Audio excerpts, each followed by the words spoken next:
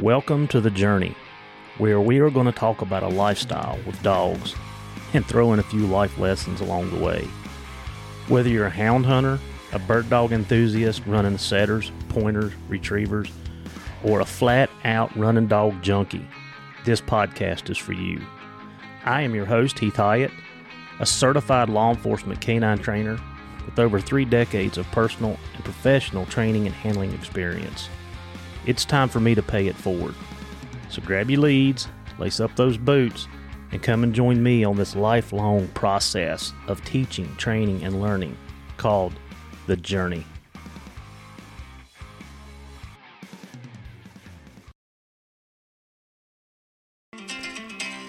Do you like to be outdoors like I do? Hunting, fishing, hiking? If so, OnX is the app for you. I've been a loyal OnX user since 2013. It's the one app I can honestly say I use daily. While hunting, I know where I'm at all times. I mark trails, feeding, bedding areas, and the list goes on.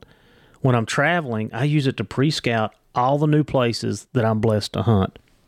While out west hiking Yellowstone, I knew exactly where every trail went and the difficulty of each one. And here's a secret. I even use it to mark my favorite fishing spots. It's been a game changer at work. I've used it numerous times to get in touch with property owners. I even landed MedFlight one time in the middle of nowhere using the GPS coordinates. OnX has so many great features and tools, you can literally use it for everything.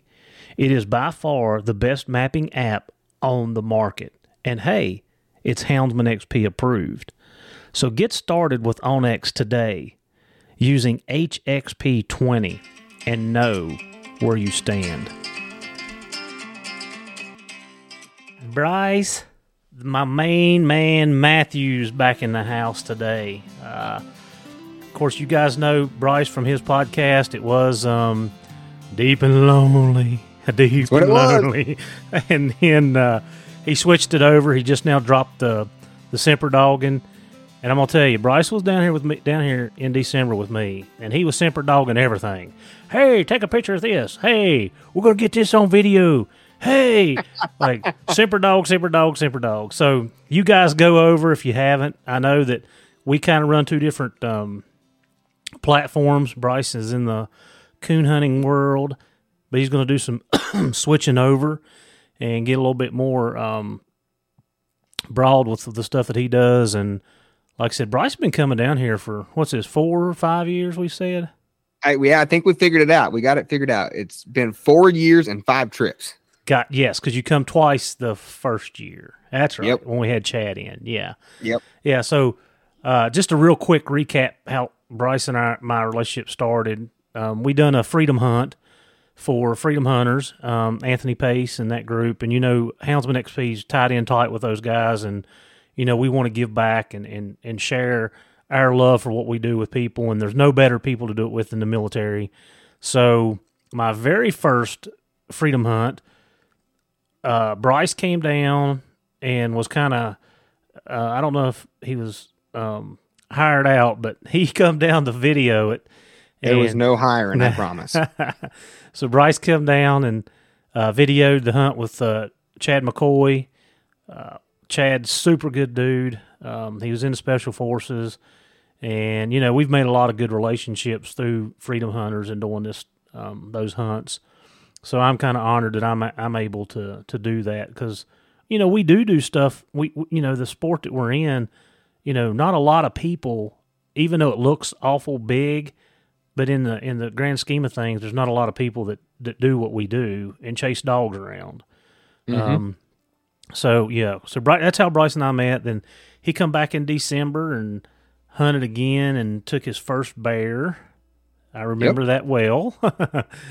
Yeah, don't we all? I bet old Fuzzy remembers that one too. Yeah. And then, I think you took one. We didn't take one.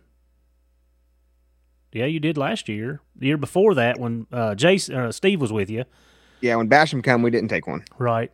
It was all sales, and we've tried to stay away from that. And then last year you got one, was in a hole, and then this year you got a nice one, and maybe we'll round out that. Maybe we'll talk about that story a little bit because it got a little Western.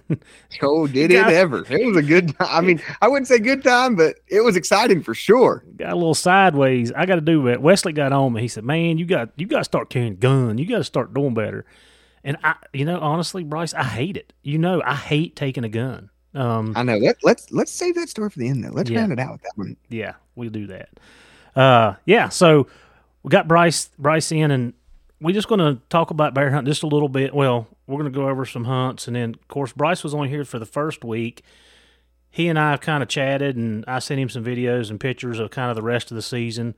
We'll kind of cap that off, and then I'm going to kind of break down my pack, let you guys know where we're at. I know some of you guys have asked about the A-litter.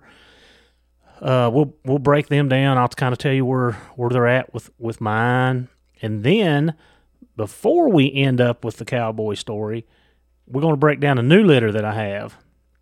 I'm always excited about my litters because you never know what to expect. Like, you just don't know. And they're a handful. They are into everything. My neighbors I thank the Lord I have good neighbors because they're baying their horses up. They're chasing Travis's cows, and he'll like, "Hey, you home? Yeah, what you got?" And he goes, "Can you holler at your puppies?" They're running my cows through the field. So I've got great neighbors, and I'm blessed. And of course, we break them from that stuff because we don't want them to do it. But yeah, so. No, I know whenever I was down there that one day, you were leaving to go somewhere and you called me. You said, "Hey, will you step out the door and call for them pups? They're trying to help the neighbor load the horse into the trailer. They don't need their help." Yeah. Oh, yeah. They were down at Chloe, down at the barn. Yeah. And I mean, and that's a good thing because, like, I've got a stable beside me. They lease some of the land. They lease the land for people to board their horses. There's multiple dogs running in and out because all the horse people have dogs with them, and then on the other side of my driveway, Travis is running 20-30 head of cattle, and so yeah, they have plenty of opportunity to get into mischief for sure. Yeah. So Bryce, just real quick, let's run down your week. You don't have to go in depth on it. We'll hit more in depth on what after you left, but your week, tell us about it. Yeah, so started out. We went over there, hung out over there, did a nice job getting everybody rounded up where they needed to be positioned before the day started. Once everybody was where they needed to be, then we took off hiking and walked in, and Spook kept trying to range out a little bit, and he'd make a loop and he'd come back, and he'd make a loop and he'd come back, and you were like, I'm really not sure what's going on here, but nothing. He never would stick nothing. He kept kind of coming back, and about the third time he did it, Hot Rod's dogs opened up and kind of were working down the holler and down towards the creek down there, and Spook had took off. And Kate took off and joined them, and within no time, we had a bear in the air. Mm-hmm. Like it was a pretty quick race, and walked in there pretty thick. And one of the coolest things that I think I enjoy about going down and hunting with you guys is I'm pretty sure that every year since I've come, the first year, whenever I see Forrest, Wesley, Fuzzy, when I see all those guys for the first time in Virginia, it's at the base of a tree. Like it is like we don't meet up beforehand, and it's like you're trekking through the mountains, and then bam, there you go. There's your friends you haven't seen in a year, and everybody shakes hands, rubs elbows, and at the base of a bear tree.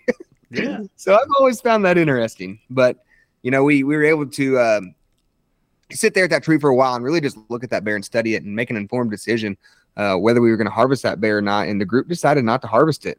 We let it live another day. And it was just really neat. Chris has been talking a lot about responsible conservation, wildlife conservation, and how hound hunters really get a firsthand opportunity to see what they're working with and what the game that their hounds have treed.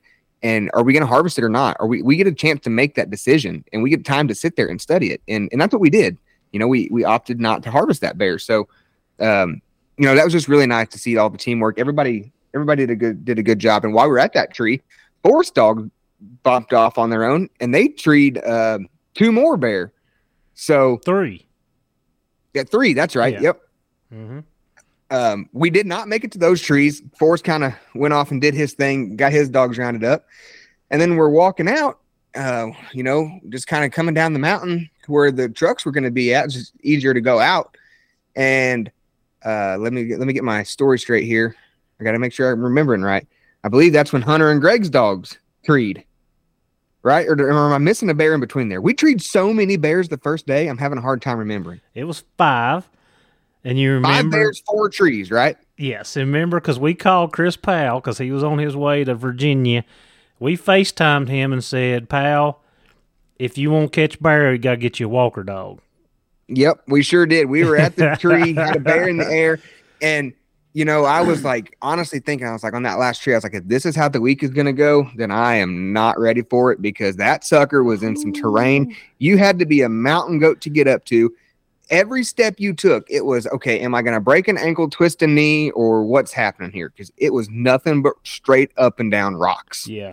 That was a difficult climb. It was. And, and once we got where the dogs were at on the tree, like, there was no footing. I mean, it was just sliding. It was like a landslide the whole time. It was straight rock and shale. Yeah. Yeah. I mean, there was nowhere to sit or stand or do anything. I'll tell you what, was difficult. It was so bad in there that we hollered on the radio, and Bryce and I didn't have no dogs at that tree. We tied ours up down at the bottom of the mountain, and we hollered back and told Hunter and Forrest, don't come up here. We got them. Don't come up here. Like, absolutely. Because it was no sense in it. No, it wasn't a bear that we were willing to harvest. There was just no point in more people coming up there. Mm-hmm. And, I took some videos and made a little reel about it. Just tried to show just how steep it was, because, guys, I'm telling you, this Flatlander is not prepared for that. Every year I go down there, I'm like, all right, I'm ready. And then I get there, I'm like, no, I'm not.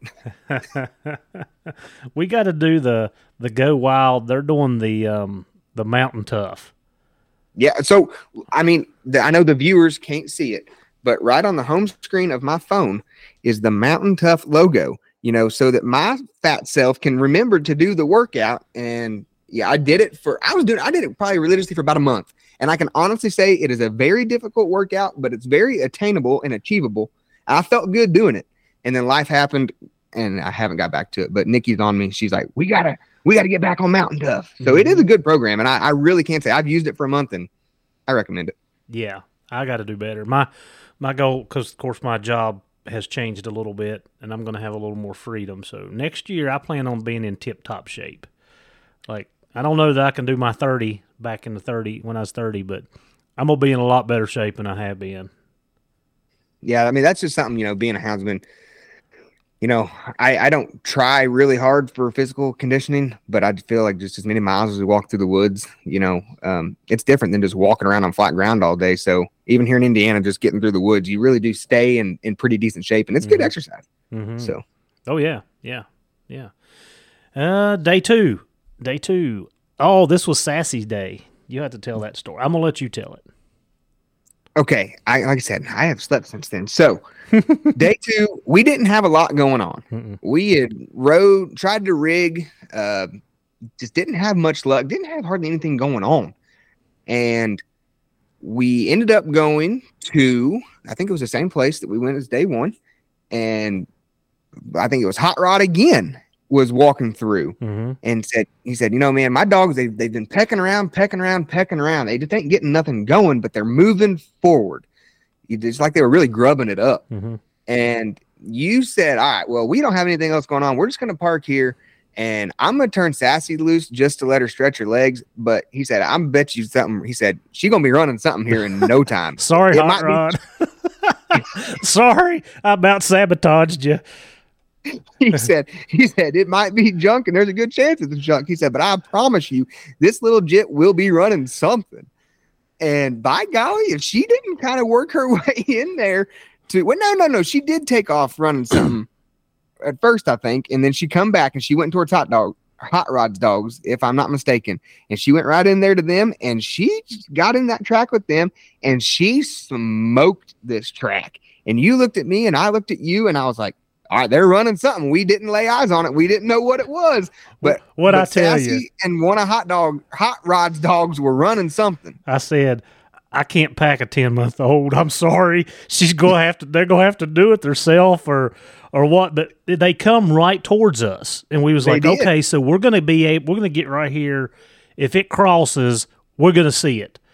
And literally within 150 yards of us, they pull up.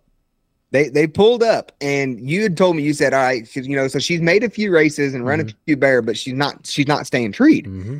And that's exactly what happened. You tried to get in there as quick as you could. I stayed back for a second trying to gather some stuff and got in there. By the time we got in there, she'd come off the tree, and she made a big loop coming around, and we ended up catching her again. And that's where one of my favorite pictures, you were kind of just goofing around. You grabbed her and you're holding her up, and like, here's the bear. Like the bear's right here, and you're holding her. And it was just a great photo opportunity. And not poking fun of you, but kind of poking fun of you. It was just caught you in a moment where you weren't expecting it. So you guys can see that on my Facebook page. We saw it, and even over on the Simper Doggin podcast page, I think that picture's over there.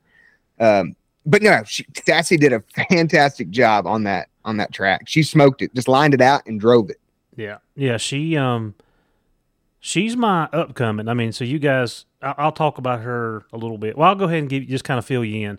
So she's a 10-month-old dog that I got from some of my buddies up in West Virginia, Carl and Chris, and I could not be, and you don't know how dogs are going to end up. She will not be a year old until next month. Yeah. So anyway, I've got high hopes for her, but you know how we get disappointed. But she's a little female. When Bryce and I get to talking about our track training in a little bit, I'll come back to her because she was the second dog that I actually did this with, and I knew that she would trail a little bit, and I knew that she liked to run a track. Staying treed every race, she made every race in training season. Now, when I say every race, I didn't hunt her, but 5 or 6 times. She's too young for me. That's my personal opinion.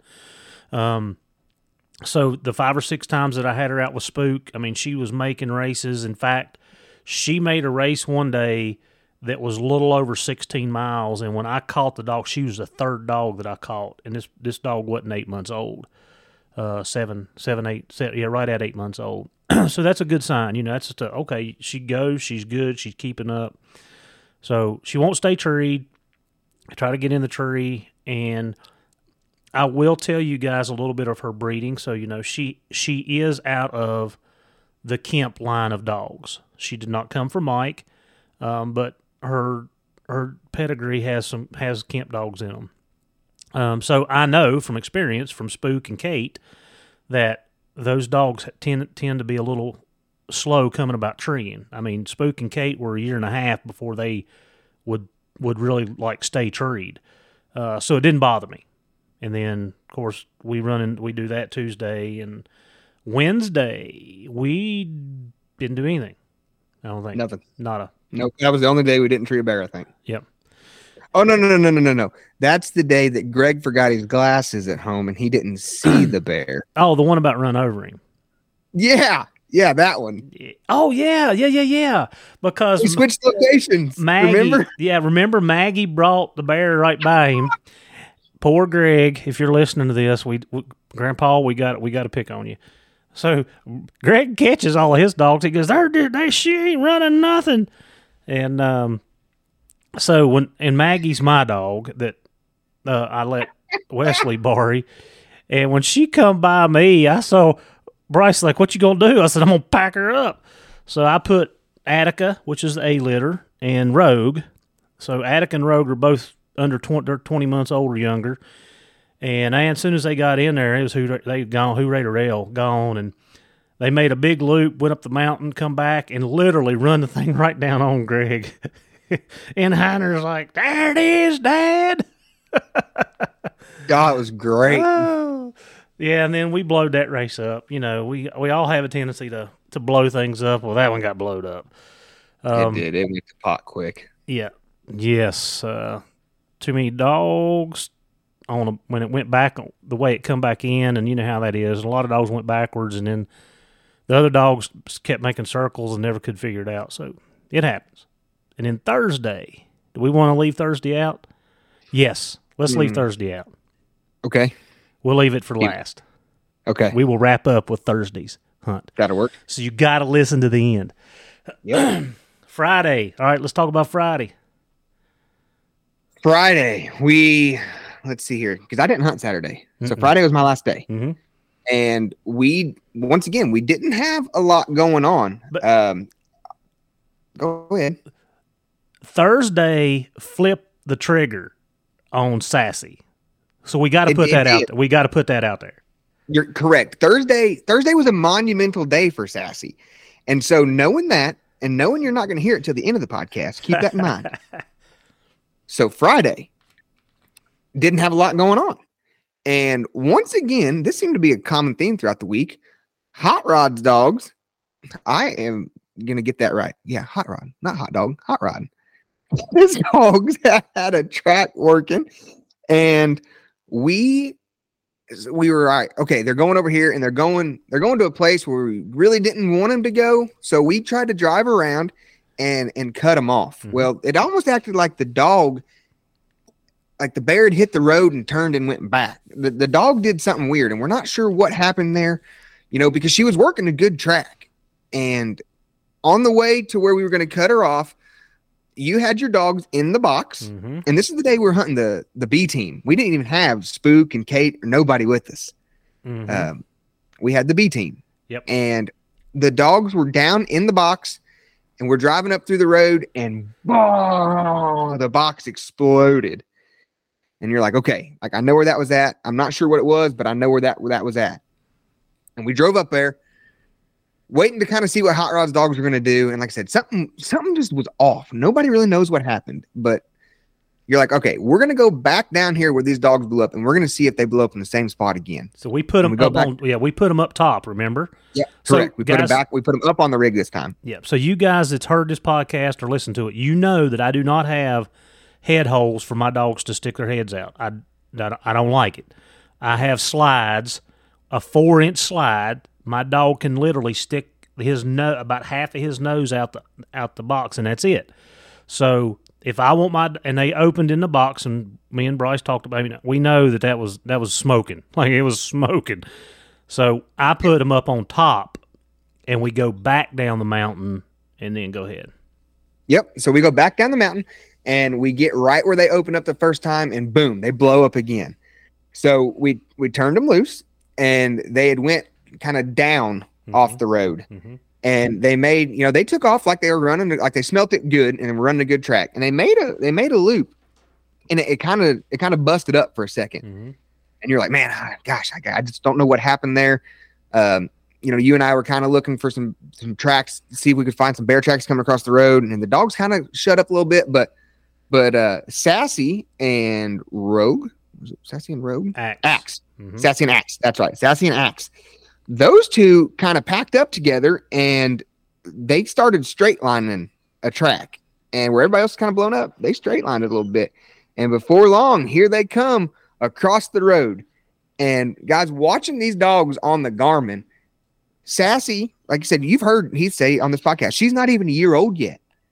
Axe, he's not an old dog by any means. He's still what I think, if you've listened to Heath's breakdown of dog ages, he's still a young dog. Mm-hmm. And these two are moving a track, and they're going where we don't want them to go. We already know that, but at this point, it's too far gone. Like, they're just, hopefully they catch the bear. And we end up losing communication with them. And, man, we drove to the top of this mountain, and Heath was like, all right, well, get ready. He said, it's getting ready to be a rough ride. And I said, what do you mean? He's like, this road went to pot. He said, it's just going to be a rough ride. We're going to drive as far as we can to him, and then we'll walk. I said, okay.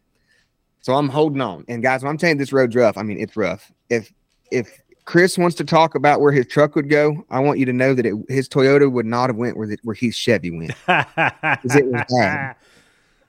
And I just like to give Chris a hard time, but for real, I mean, it just rutted up and cross rutted and having to go off the path through the woods to get where they were at on a little trail somebody else had cut through. It was just rough.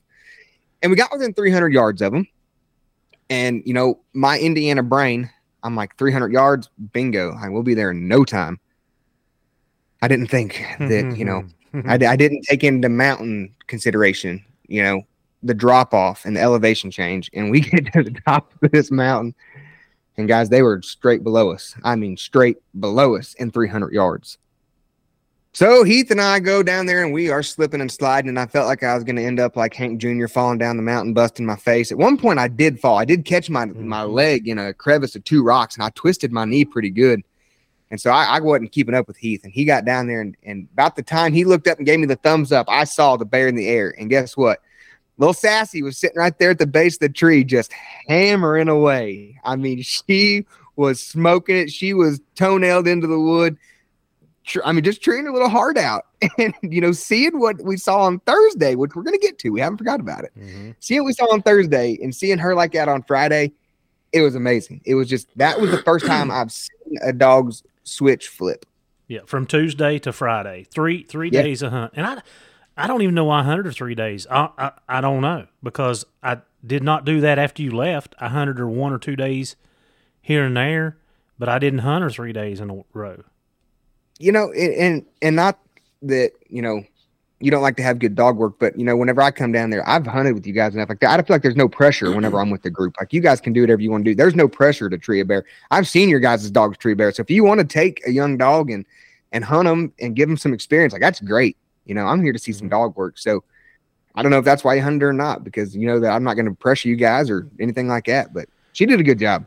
Yeah. So I just want to back up on that a little bit. So when they rigged that track, I had 6 dogs with, though. 1, 2, Houdini and Hart, Axe. Attica I did not have that day because her feet. I had Axe, Rogue, and I had 5 dogs. So that's what we're saying about the B team, is they were all of my younger dogs, for 2 and under. And we packed them. I packed everything I had off the truck. They all go backwards. It was about 200 yards. You know, Sassy and Axe turned and come back. They got across the road before we could get to them.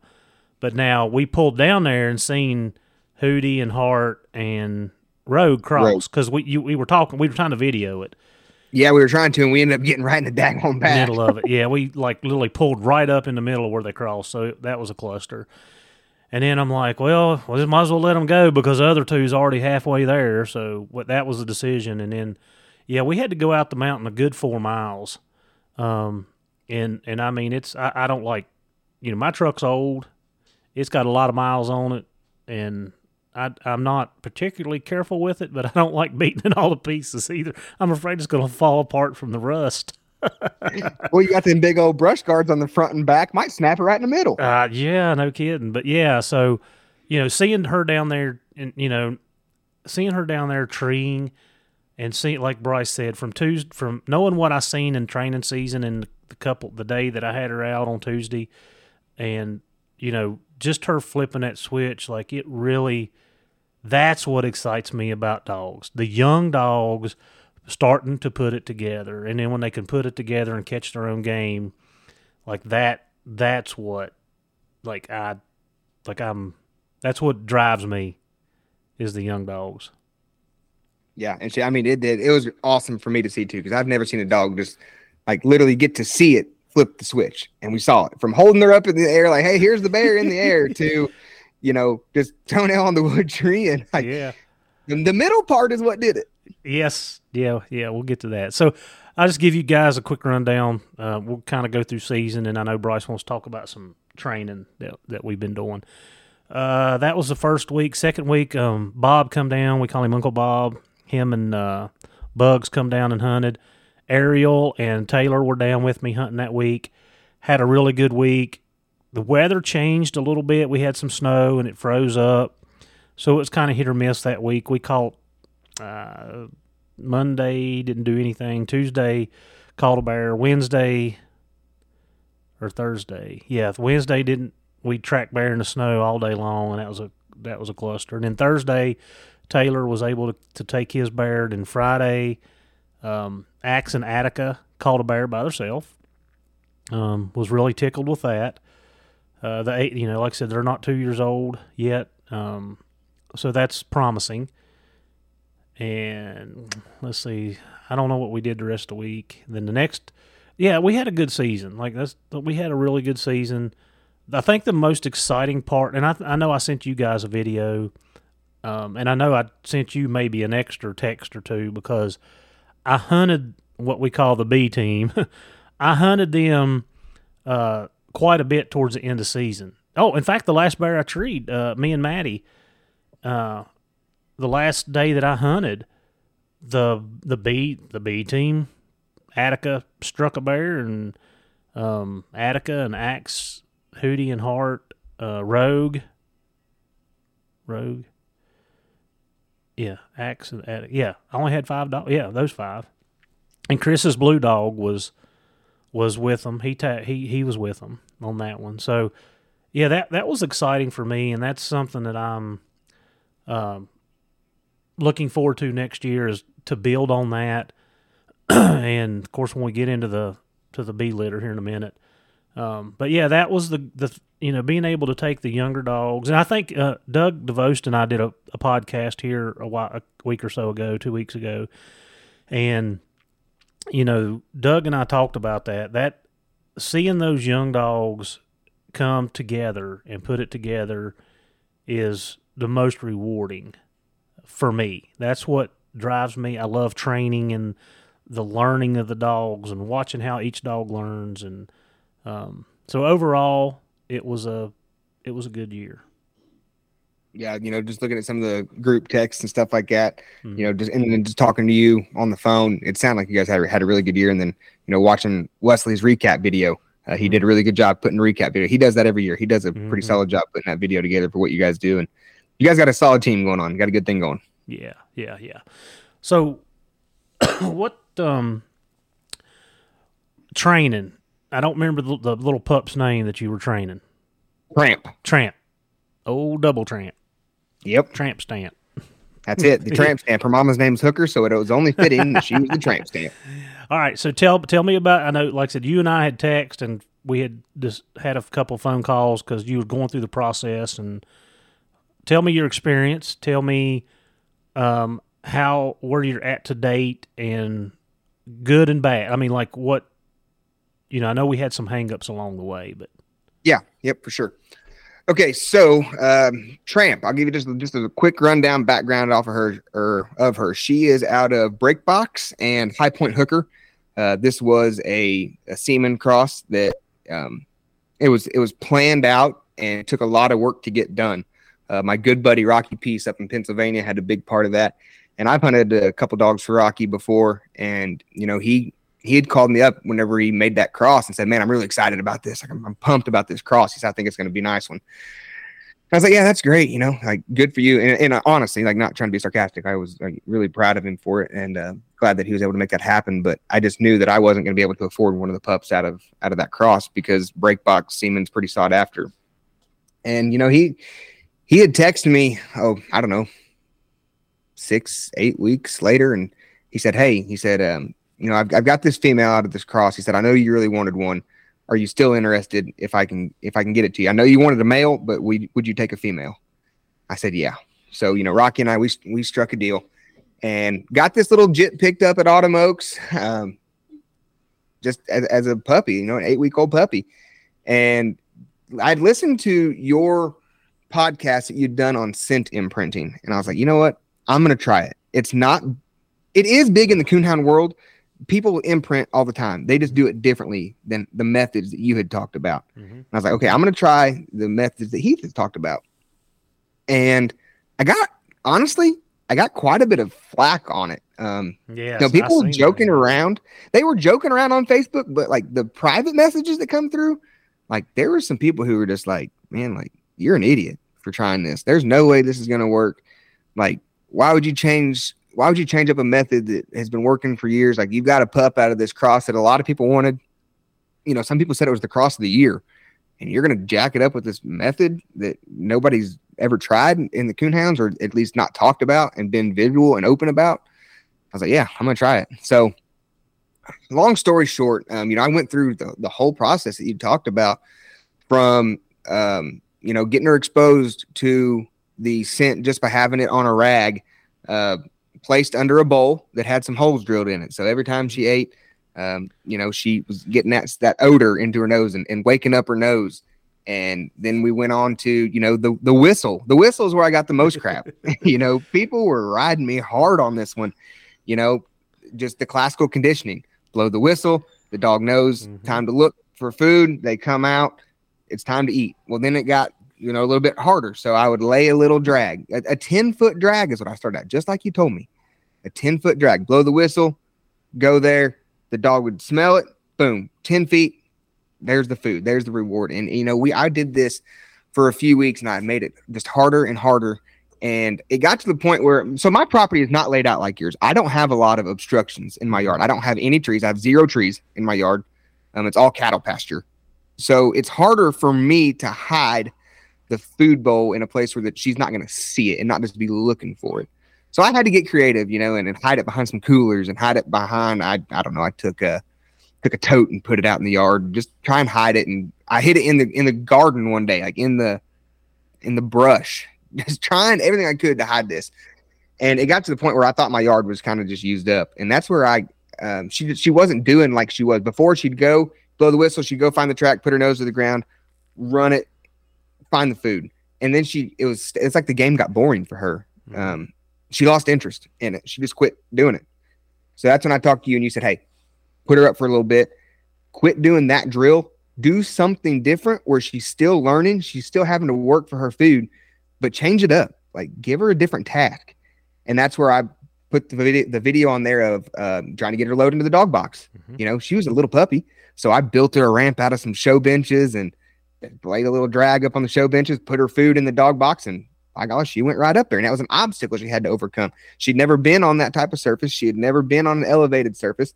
So there was a lot going on there. She had to overcome that. And it took her, I don't know, a couple tries to get it figured out. So you told me just change things up, try different things with her. And that's what I did. And I ended up working out and I had to tailor it specifically for the coon hunting because I don't want her running a 6-hour-old track. In the competition world, that doesn't win most of the time. So I did tailor it more to the coon hunting where I'd lay the track and I'd wait 10 minutes or I'd wait, 20 minutes and get her to run that track. And that's what I was trying to do. But I never could get her treeing. So that's kind of where I'm at today is that dog will run a track. I can cut her loose by herself. She is, she's 7 months old. She runs the track great. She'll go in there and she'll be at the base of the tree where the coon is, but she's not treeing yet. And I should note that up until last week, she had never seen a live coon, and I've never done anything with her other than the scent drag. And I did have a dead coon that I'd let her chew on one time, but she had never seen a live coon. So last week I did trap a live coon for her. She was pumped up about it. She got all excited and amped up. I did turn that coon loose, and she went and she tracked it, got to the tree, stood up on the tree, but never did tree on it. So that's where I'm working at right now. And I'm okay with that because the other jip that I'm hunting right now, Caddy, she didn't tree until she was 16 months old. She did the same exact thing. And now when she does pull up, she's been pretty accurate. So I'm not too concerned about it yet. Like I said, she's only 7 months old. It is literally like 2 degrees up here last night in Indiana. So I haven't hunted her for a week. I haven't hunted any dogs for a week. It's just been too daggone cold. And I don't think the coons are moving personally. People can say that, yeah, there's a coon moving somewhere, but I don't think it's worth it for young dogs. I think he would do more harm than good right now. So I've just kind of got him put up, and that's where I'm at with her. Yeah. So I'm going to do a little recap on the two. So I did the accidental litter that I had. You guys have heard me talk about them, and I've got 2 of those pups right now. You cannot take them to the woods and turn them loose because they gone. And when I say gone, the first thing they can run, they're taking it. So I got to do some trash breaking. They're trashy. So I took them this year maybe 2 or 3 times a piece, but it was mostly more of a problem than it was because I didn't have them. Broke, I guess is what you could say, or at least slowed down from it. But I don't, at 8 months old, I really don't want to, do that at that point either. So, but yeah, so I've done that litter and Sassy. So that's the two. I've got three that I've done now because I've done the B litter too. But one thing that I've seen over doing this training method, Bryce, and you and I've talked about it, is the dogs go through phases. And one thing that you and I talked about, the difference in a pack and a single. Yep, and I'm doing it completely single. Yes. Your dog did not have its litter mate to bounce off of when it made a lose. So it sometimes it made a loss and didn't know what to do and just was like, oh, okay, I'm done. Where I've got 4 or 5 or 6, whatever I've had at the time, working as a pack. And we noticed through our conversations that the pack seemed to be more consistent. Right. I mean, like you said, at that young age, there's power in numbers. Mm-hmm. And, nobody knows what they're doing, but everybody's doing something. That's right. Yeah. And, with Tramp, she could do something. And then she's like, screw it, I'm frustrated, So like you said, we did change things up and gave her some different tasks just to keep her mind engaged, keep that nose working, but not make it as difficult and not make it so redundant for her. I will say, quick little side story, just to interject one time. I was hunting right before it got cold here, and it was just kind of cute how it happened. She went out by herself. Like I said, she'll go hunting by herself. She hasn't range out real far yet, but she's 400 or 500 yards by herself. And she stood in one area for a while, and then she come back to me. And she come back to me holding nothing but a coontail. She just had that coontail in her mouth. I mean, she was playing with it like a cat, throwing it up in the air, swatting it, coontail. Well, then she went on hunting again, but it was kind of cute the way she come back holding that coontail. Yeah, you told me. He's like, I don't know where she got it at, but she got it. She found it somewhere. Yeah, yeah. So the things that I've seen with what I've done, like I said, I've done it through a litter. Sassy, I incorporated her into that litter because she was just a month older, 2 months older. So I kind of run her in the pack too. And then the B litter is there's going to be ups and downs. There's going to be days that the dogs don't do what you're expecting them to do. When you see them, and I'm talking about the pack because that's what I've operated off of mostly. When you see them either going backwards or at a standstill, they're not making improvements. Like you said, they're kind of bored with it. Change it up. Just like what Bryce was talking about, man. I'm feeding mine up on top of a bench, or I'm using that bench so they can load up in the truck, or I'm doing something with them that is still food related. They're still getting to eat their food, but I'm doing a different task or exercise. And then give them a week or so, or a couple days, a week, whatever. Then go back, and you're going to see either the dog's going to progress, or maybe it's time to put that pup up for a little bit and start doing something that, leading it or whatever you're doing. I do recalls with every exercise that I do is basically a recall exercise with the food. And Bryce can attest, my dogs can be down here in the field, not even seeing them. And when I whistle, they'll almost knock your feet out because they know that food's coming. Yep. And that's what I've done with Tramp too. I can just call for her now, hit the tone button. If she's somewhere I don't need her being across the road, and she's coming to me. So I am very pleased with how she did latch onto that. Mm-hmm. Yeah. So, yeah, you're going to have ups and downs, and you're going to have to adjust. Like I say, and one thing that I've seen with the pack is you're going to have one of the dogs that is a different style of dog that may not want to trail so much. So I've got most of my dogs are got Kemp blood in them, and they've got running dog in them, and I'll have one or two that'll pick the head up and cut and slash and try to go wind it. And then it's kind of funny to watch that litter, especially the B litter. Like I've got two that'll put their nose down and they'll work it. And then I have the other one, like he's running basically the boundaries of the yard trying to pick up the odor so he can go to it. Like it's so crazy to watch the differences in the dogs.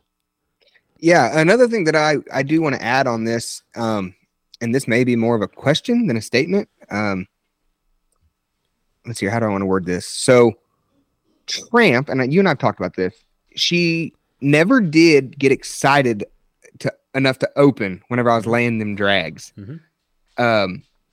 She just didn't, and I believe this is the question part. You told me that was because she wasn't in prey drive yet. Like she wasn't triggered enough to be in prey drive. And so what I have seen is she's still not opening a ton, but she is starting to open a little bit. Every time I take her out in the woods, she's opening more. And she's, straight lining something out a little bit more. She's still losing it. Now she hasn't made a tree on her own yet, but she is opening more. But have you seen something different with your pack? Were they opening younger because of a group setting? Well, all right, we got to establish something first.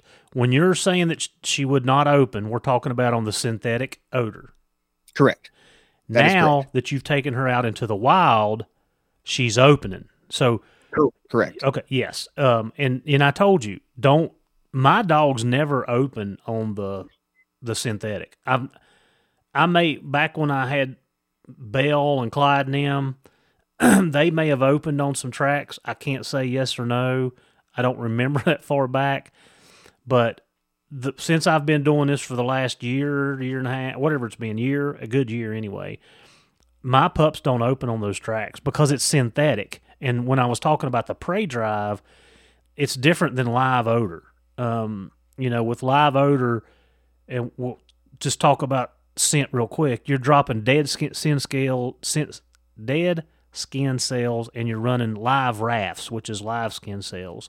So you're getting two different variations of the scent picture there. And the dog, that's the natural instinct for that dog to chase. When you're laying that track, and then again, guys, we could talk about this for days. When you're dragging a track, you're dragging an item, i.e., I use a little foot by foot. I got a foot square, and a foot square bear hide. That's what I drag. Bear hide's been scraped down.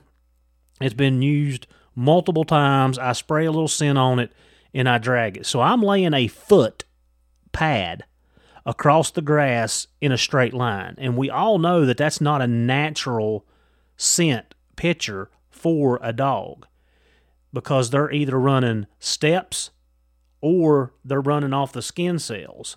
So it's not going to, when you run skin cells, it's more like connect the dots. The dog goes point A to point B to point C to point D, and that's how they trail. That's just to give you guys a visual. When you're laying a solid odor across the ground and you're crushing vegetation in a solid path, that's not normal. And I think the dogs instinctively know that. I think that instinctively they kind of know that, hey, I got this odor and this odor leads me to food, so I'm going to follow it, but it's something not right about it. So just for you guys to paint that picture.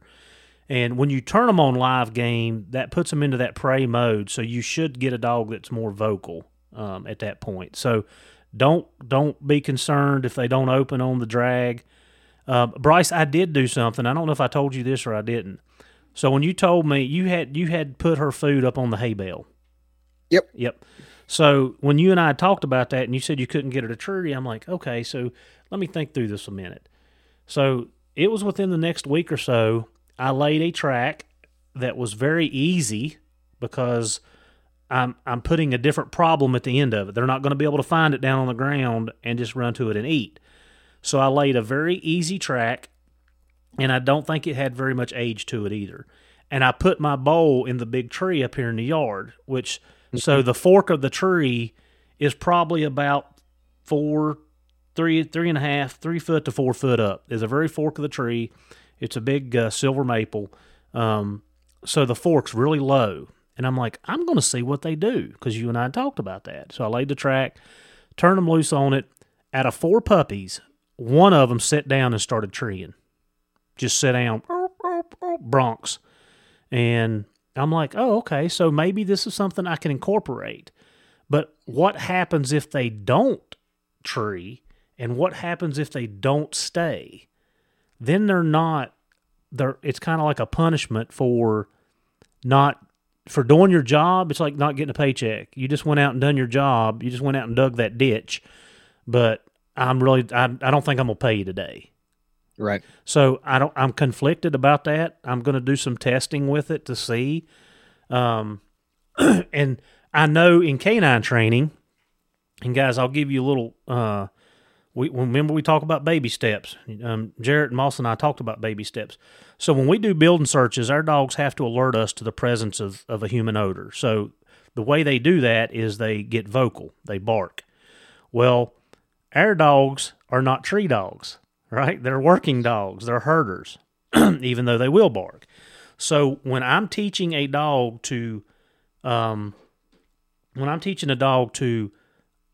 start barking on the presence of human odor, there is a process. And I'll give you a very easy, simple example.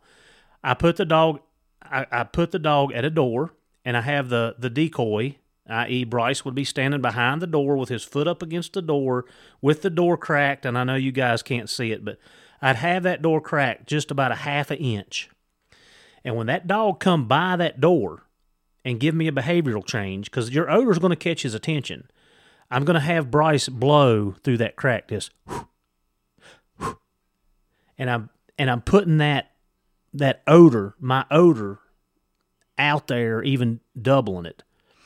And if the dog does not bark, then I'll probably start making a little bit of a noise. I may click a little bit, and then I'll blow a little bit, and I'll get that dog to where he's vocal. I only want one bark to start with. That's it.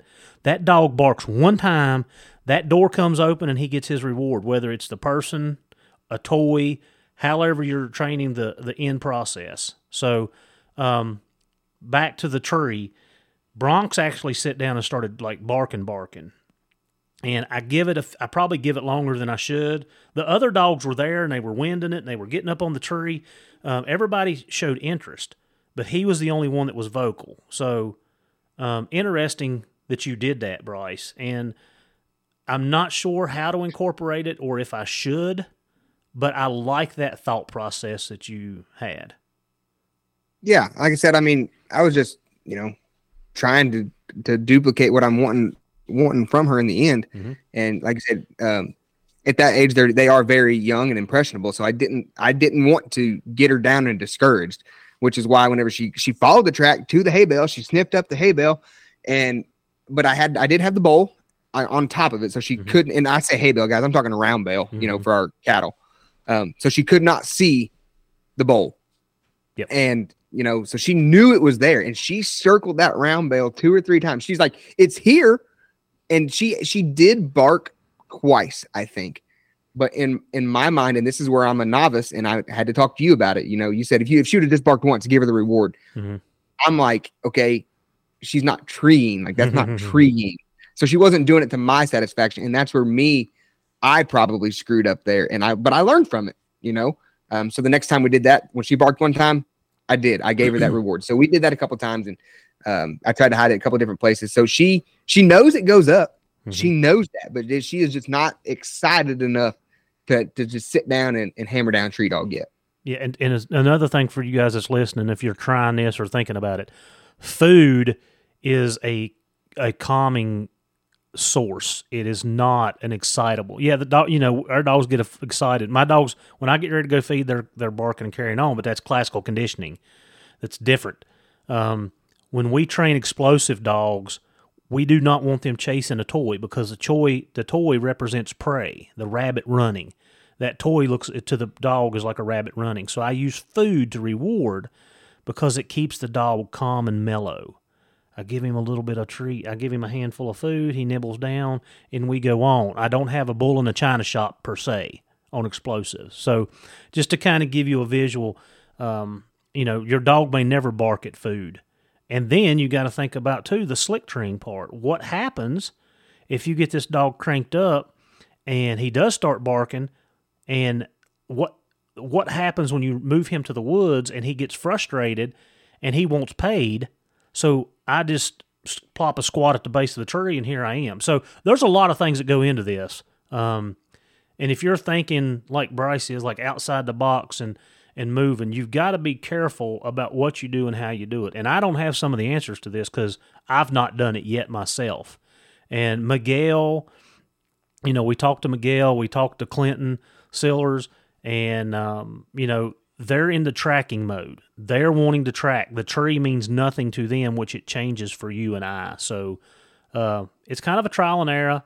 Don't get frustrated because your dogs are going to go like it's going to be like a roller coaster, especially the younger dogs. And then the older dogs, it may take them a little bit longer to understand the task that you're asking them to do if you start trying to implement this. I've had several people message me and ask me like, I've got a 2-year-old dog. You think I could do that? And I'm like, well, I think if it was me, I'd just take the dog hunting. Like for me, I think I just go to the woods. But again, they're forward thinking. They're trying to figure out ways to do things. So anyway, don't get frustrated, and it's a process. It's not going to happen overnight. The first video I sent Bryce, like all my pups were down, tails wagging, like noses popping on the ground. He's like, I'm not getting that behavior. Like I'm not getting that intensity. Yep. Yeah. Yeah, but no, overall, I am pleased with how she did it. Like I said, I kind of run out of room. I didn't get to do it as long as I would have liked to, just because I ran out of room with the property that I'm working with. Like I said, I have 0 trees in my yard. It's a flat cattle pasture is all it is. So I did take her to a couple places sometimes. I did go out to like my father-in-law's and tried to do it in his woods, lay some tracks through the woods. And she did find the food there, but I mean, it's 20 minutes away from me, and not that that's an excuse, but it's just not convenient when you're trying to be consistent and do it every single night, just to drive somewhere to do a 3-minute exercise. Right. Yep. So, but no, I'm pleased with it. Like I said, she's hunting by herself. She's starting to open a little bit. She'll figure it out with age. I'm pretty confident. Yeah. The natural, her DNA is made. She's made the tree. She's going to tree. So I wouldn't fret it. So let's run down the bee litter real quick, and then we'll move into the Thursday hunt. The bee litter. So, guys, I bred my Kate female, which is my little Kemp female. Bred her to a nice dog out of Pennsylvania. I had 5 puppies, and of course, I had to give Matt one of them, and I kept the rest of the litter. And I think I hurt some feelings because a lot of people was asking about those dogs, but I'm keeping them until I decide what I want to do with them. And I may end up keeping them all, and I may end up keeping 1 or 2. I don't know. I've got 3 males and 1 female. Matt took the other little female, which is a splitting image of her mama. I didn't want to let her go. Like that was the agreement. You get a pup for the stud fee. So, but so it's the bee litter. They are, they will be turning 6 months old. So we named them Bronx, Bridger, and I'll tell you the story behind Bridger is the podcast that Chris did with Bridger Petrini about the bear biting him in the leg. So Bridger was the first pup born, and for whatever reason, Kate decided that she was going to move out of the dog box, dig a hole in the lot. So I have pavers down in my lot, the lot for the puppies. I have a 3x3 spot in the corner that is nothing but sand for them to use the bathroom in. So it's like it's like a litter box. She went out there and dug a hole in that and had the rest of the pups, and she squished 3 of them. So I had 8 total. And Bridger, she had left him in the doghouse. And when I went out that morning, he was screaming bloody murder. And I mean, just, yo. When I told you, I was like, he's not going to make it. I said, he's not going to make it. Well, they brought him in and got him warm, and how he did, I don't know, but they worked a miracle. And she said she wanted to call him Bridger because Bridger, cool because of Bridger. She had listened to that podcast and she thought that was neat. So Bronx, Bridger, Briggs, and Bridger and Briggs get me so tired. I'll be talking to one of them, be saying the other one's name, even though I'm sitting there looking at them. And then Bishop. And Bishop is the little female, and she's named Bishop off of NCIS. Lord have mercy, all of her names come from whatever. So hey, I have a dog who's got a name off NCIS when my mom and dad do. Ziva. Ziva. Yeah. That's what she wants to name the German short-haired pointer she's not getting. Yeah, that's right. So yeah, Ziva, and she wants to call one when we have a G litter. She wants Gibbs. She's like, "Hurry up, we got." And I was like, no. So yeah, she wants to name one Gibbs. Nobody take that name. So yeah, so 3 males, 1 female. I started this tracking process that Bryce and I are talking about at 10 weeks old.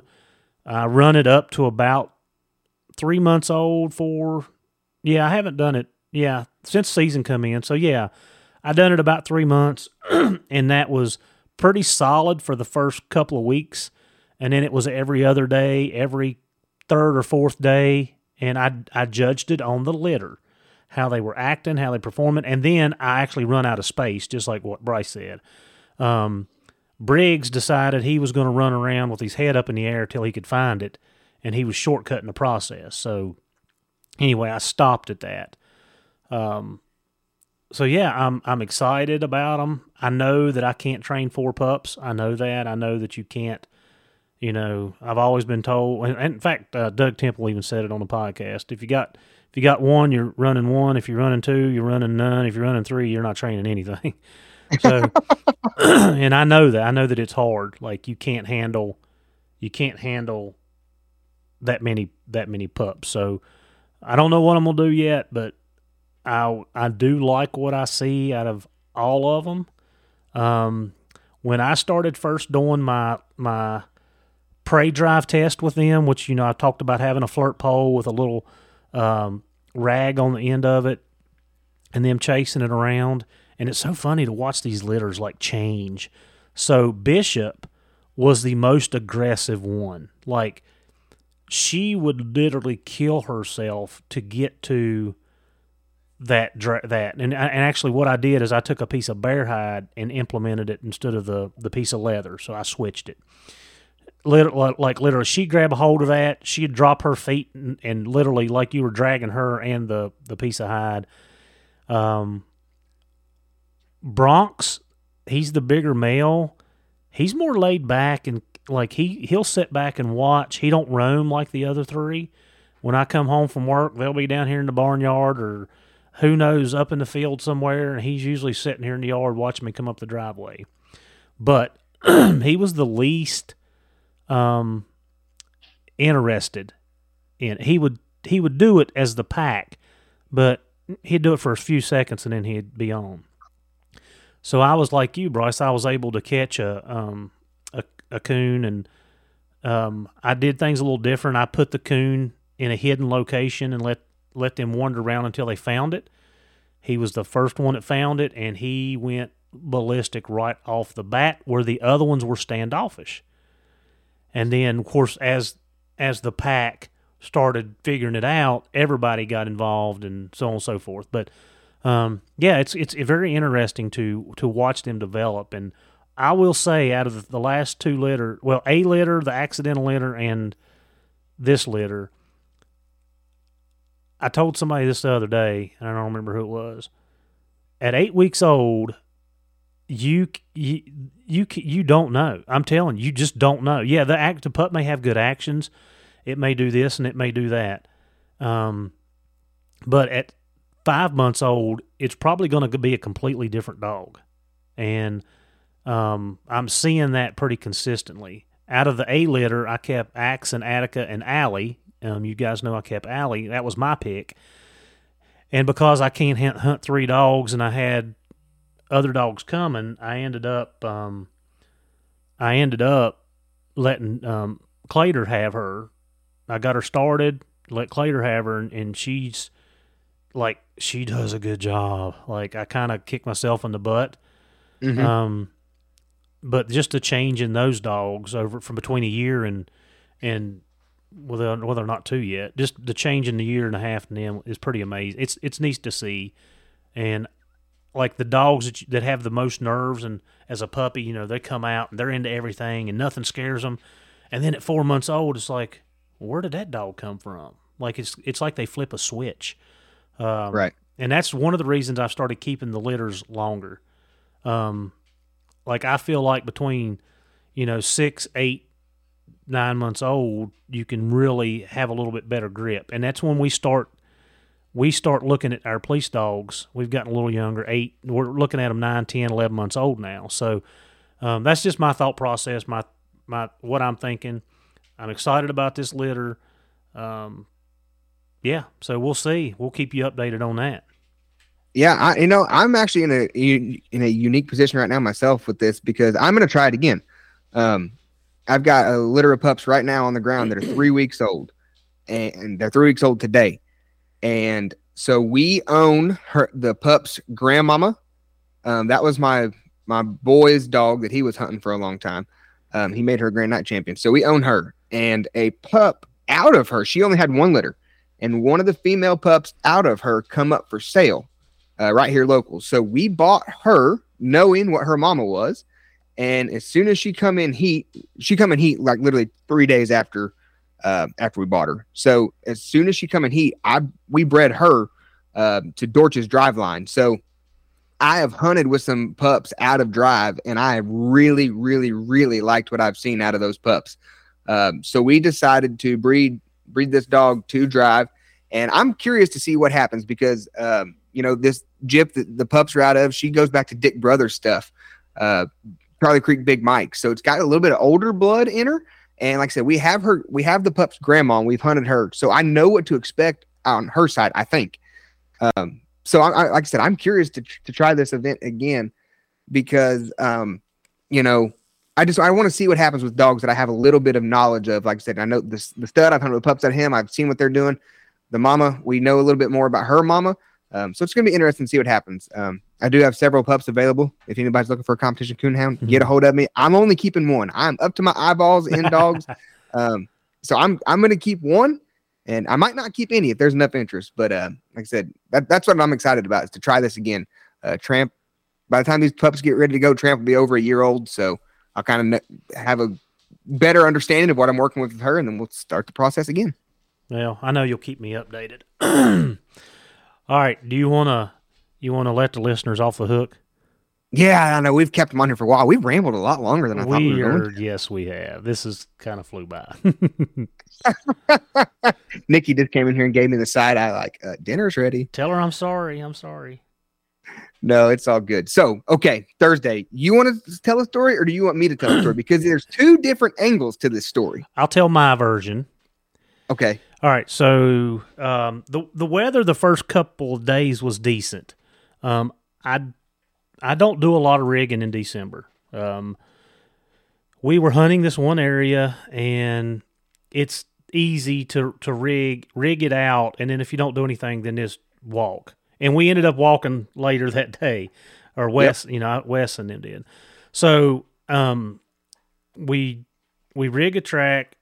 Well, we start rigging. I don't know. We're a couple miles, three miles. I don't know. We was in our ways or on the road a ways, and Spook.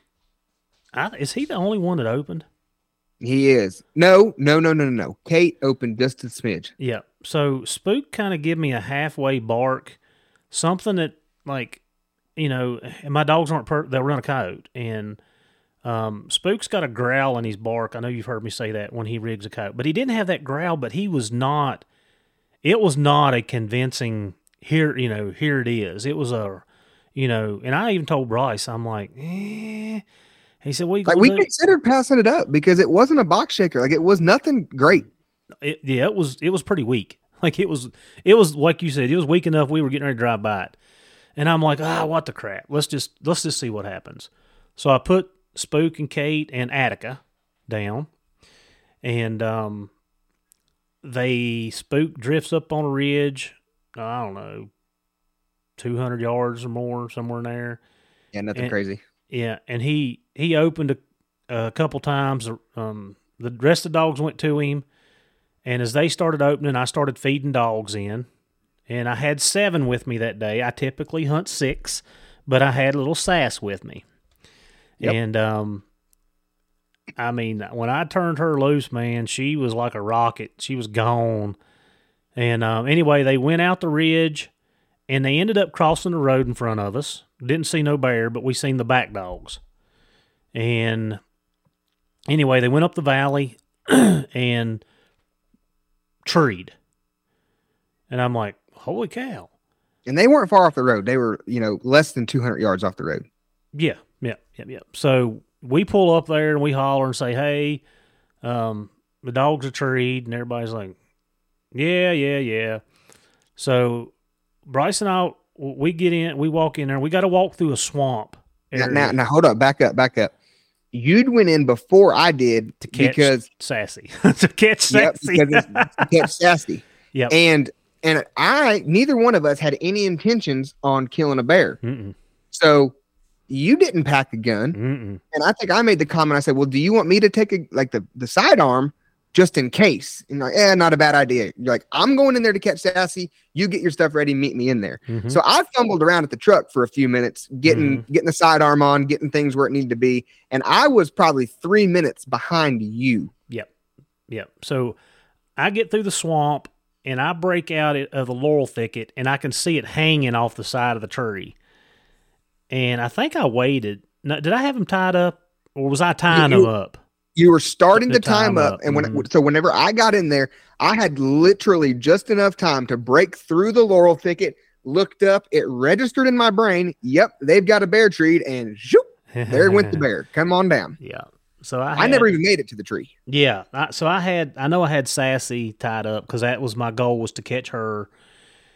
Well, it comes out and like it literally, she's tied 10 yards from the tree and she sees it and like she's like getting excited and barking. So I cut her back loose with the other dogs because none of them were tied. I tied her. That's what I had tied. And they went about 50, 60 yards and treed again. Nothing far at all. But it was like a swampy area, like you sink up to about your shins in mud. Yeah. And and I will say, like when it come out of the tree, it was a scuffle, and Bryce was kind of looking at me, and I'm like, it happens. Yeah, well, like you said, I didn't even hardly have a chance to get to the tree. I just saw there was a bear, and then it come out, and I'm still huffing and puffing because I was trying to keep up with you. And yeah, it was the first tree was nothing crazy, but there definitely was a little scuffle. Mm-hmm. So they go 60 yards and tree again, and we get in there, and I mean, I don't know how everybody else is, but I tie my old dogs first. Like, I don't want them hurt. I don't want something happening to them. So I had Sassy. I tied Sassy up first, and she was treeing. Like, that flipped us. Her seeing that thing come out in front of her, like she was barking. Now, was she toenailed in? No, not like she was Friday, but she was treeing. So I caught Spook and Kate, and I had just tied Kate up. And Bryce walks around the tree, and here. So hold on. So we go in there, and like I said, neither one of us had any intentions on harvesting this bear, and we had relayed the message across the radio. We have a bear, and somebody, I forget who it was, said they were on their way. Mm-hmm. So in my head, I looked up. Yeah, the bear was hanging on the side of the tree, but to me, and I'm not an experienced bear hunter by any stretch of the term, but the bear didn't look uncomfortable, I guess, to me. And I am so used to being the camera guy because most of the time when I go on these hunts, I'm the one filming them. So I'm sitting here worried about getting a good shot. I'm like, okay, he's tying dogs up, bear's in the air. I'm going to get some footage. And so I've got my phone in my hand trying to get some footage for Facebook Reels and stuff. For Semper Dogging. That's right, for Semper Dogging. And here come this bear out of the tree. Guys, and I'm telling you, I was literally 1.5 feet away from this bear face to face. I mean, literally 1.5 feet from this bear. He's hanging on the tree. He's looking at me, and I'm looking at him, and I'm like, in my head, I'm like, this is the best footage I've ever got. And then it comes out, and dogs and bear are rolling, and I start screaming at Bryce, shoot it. And Bryce looks at me like, what do you want me to do? And then it dawned on him that, I got a gun. And even though this was only probably 10, 15, 20 seconds, it was like slow motion. He throws his phone up in the air. He throws his phone, grabs the gun. The bear literally comes around the tree on the side that he's on. and he's able to harvest a bear. So yeah, but no. So on my perspective of that, that was Heath's, and that is an accurate statement. But there's two sides to every story, and I heard it differently. So the bear comes out, and like I said, I'm getting footage of the bear. Well, the bear and the dogs start to do the old two-step tango, and in my head, I'm like, okay, that's not good. Like, we need to get the bear separated from the dogs. But I didn't know how to separate the bear from the dogs because neither one of us packed a gun into the tree. That was what was going through my head because we had no intentions on harvesting the bear. And Heath's sidearm is not something that I'm used to carrying. It's not like my everyday carry that I'm like, oh, yeah, there it is. And so I know he'd been yelling a few times. And then, like he said, it just clicked. He's like, shoot. And I was like, oh, yes, I do have the gun. But then once I got the gun unholstered, preparing to harvest the bear, it's like everything stopped kind of slow-mo. And all I hear in the background is, don't shoot my dogs. I did say that. Absolutely. I said, don't kill my dogs. So, got a couple rounds fired off and was able to, ethically dispatch the bear without harming any of the dogs. And oh my gosh, guys, like you talk about an adrenaline rush because we went from no plan on harvesting the bear to things got westered. They're doing the two-step tango rolling around on the ground. The bear is now harvested. The dogs are still barking. He's like got his hands scratching through the little hair he has left on his head. And I'm pretty sure I went ahead and wiped him out on the rest of it because he was stressed out. I'm stressed out. I didn't know. I was like, what just happened? You said that. You literally said that when we got everything done and the dogs tied up, you were like, wow, what happened? And I'm like, yeah, because I'm horrible. I don't carry, I hate carrying a gun. I have no desire to kill a bear. And then I end up in the middle of something like that where you end up, and I think about this a lot. Like if that was training season, we'd have just had to let them work it out. And there would have been some tore up dogs because that bear had, I think it was Trip. He had Trip down. No, he had Hootie by the face. He got Houdini by the face. Yeah, but he ended up balling up Trip. Yeah, he rolled Trip. Yeah.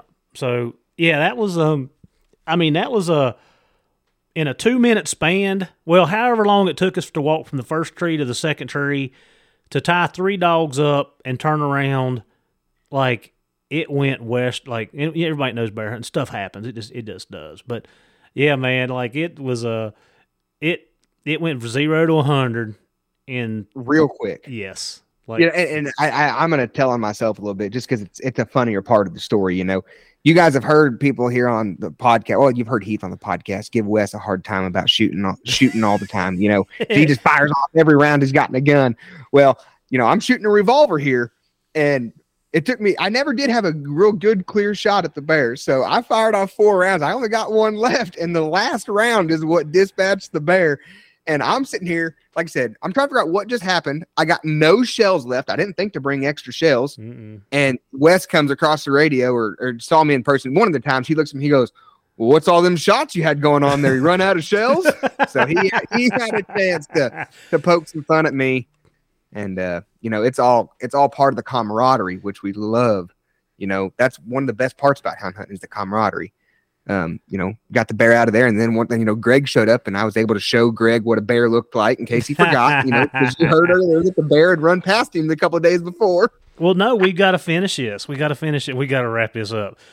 So after we got the bear out, it was Bryce's biggest bear. It was over 200 and a good bull bear. Like I said, we were leaving it. Like there was no intention to do that. And then, just to keep the dogs getting tore all to pieces and everything else, it is what it is. But so after we got the bear out, got some pictures taken and everything else, I tell Wesley, I said, hey, you need to go here and check this out. Well, he gets in 200 yards, finds a track, the dog, Maggie and Jake are opening, and he ends up popping it right out of the bed. Yeah, another bear. Yeah, and he runs that one by Greg. Yep. It come out because Richard said, oh, it about hit the truck. Like it about run into Rooster's truck. So. Oh, yeah, it was good. But no, I was very, very pleased with that bear. Had no intentions on taking it, but It was a nice bear, over 200, which is what you said your goal was for the Mhm. for the year, was don't take anything under 200. We accomplished that goal. Yep. It was just a beautiful bear. It's at the taxidermist right now. So I am gonna have a mount done on that bear. We got all the meat off of it. I came home and, within 2 days I was having bear burgers. Yeah. So that was, delicious. And then I actually, I rendered the fat this year. Oh, So yeah? that was something I'd never done before. And I think you still have a bag of fat in your I fridge do. in your Yeah, basement. you left some of it here. Yeah, I had 2 big bags of it and forgot one, but you'll have that. So I rendered down what I had and was able to get 4 good mason jars rendered down out of it. And I actually today, before this podcast, I used it for the first time. I went ahead and shined up my nice going out boots. We got an event this weekend that I needed some good boots for. So shined them up with some bear grease, got the belt shined up, and I'm just excited, to use the whole thing and put the whole thing to good use. So yeah, and that's what we want to do. Yeah. So you haven't cooked with it yet? I have not cooked with it yet. Yep. No, I haven't used it as like a lard or a grease or anything yet. Yeah. Oh, good. Well, Bryce, I think we've probably worn out a welcome on this one today, but maybe we can come back around. But yeah, like had a good season. Bryce, we always have a good time when Bryce is down, and we do pick and carry on with each other, and like that's what makes it fun is being able to tell those stories, 20 years from now, and ride Wesley, and Wesley gives Greg more of a fit than anybody. And I'm like, he had him down. He had him so down he wouldn't even come on the radio the next day. He made us think he left staying in bed. Hunter was by himself. That's true. So, anything you want to leave us with, Bryce?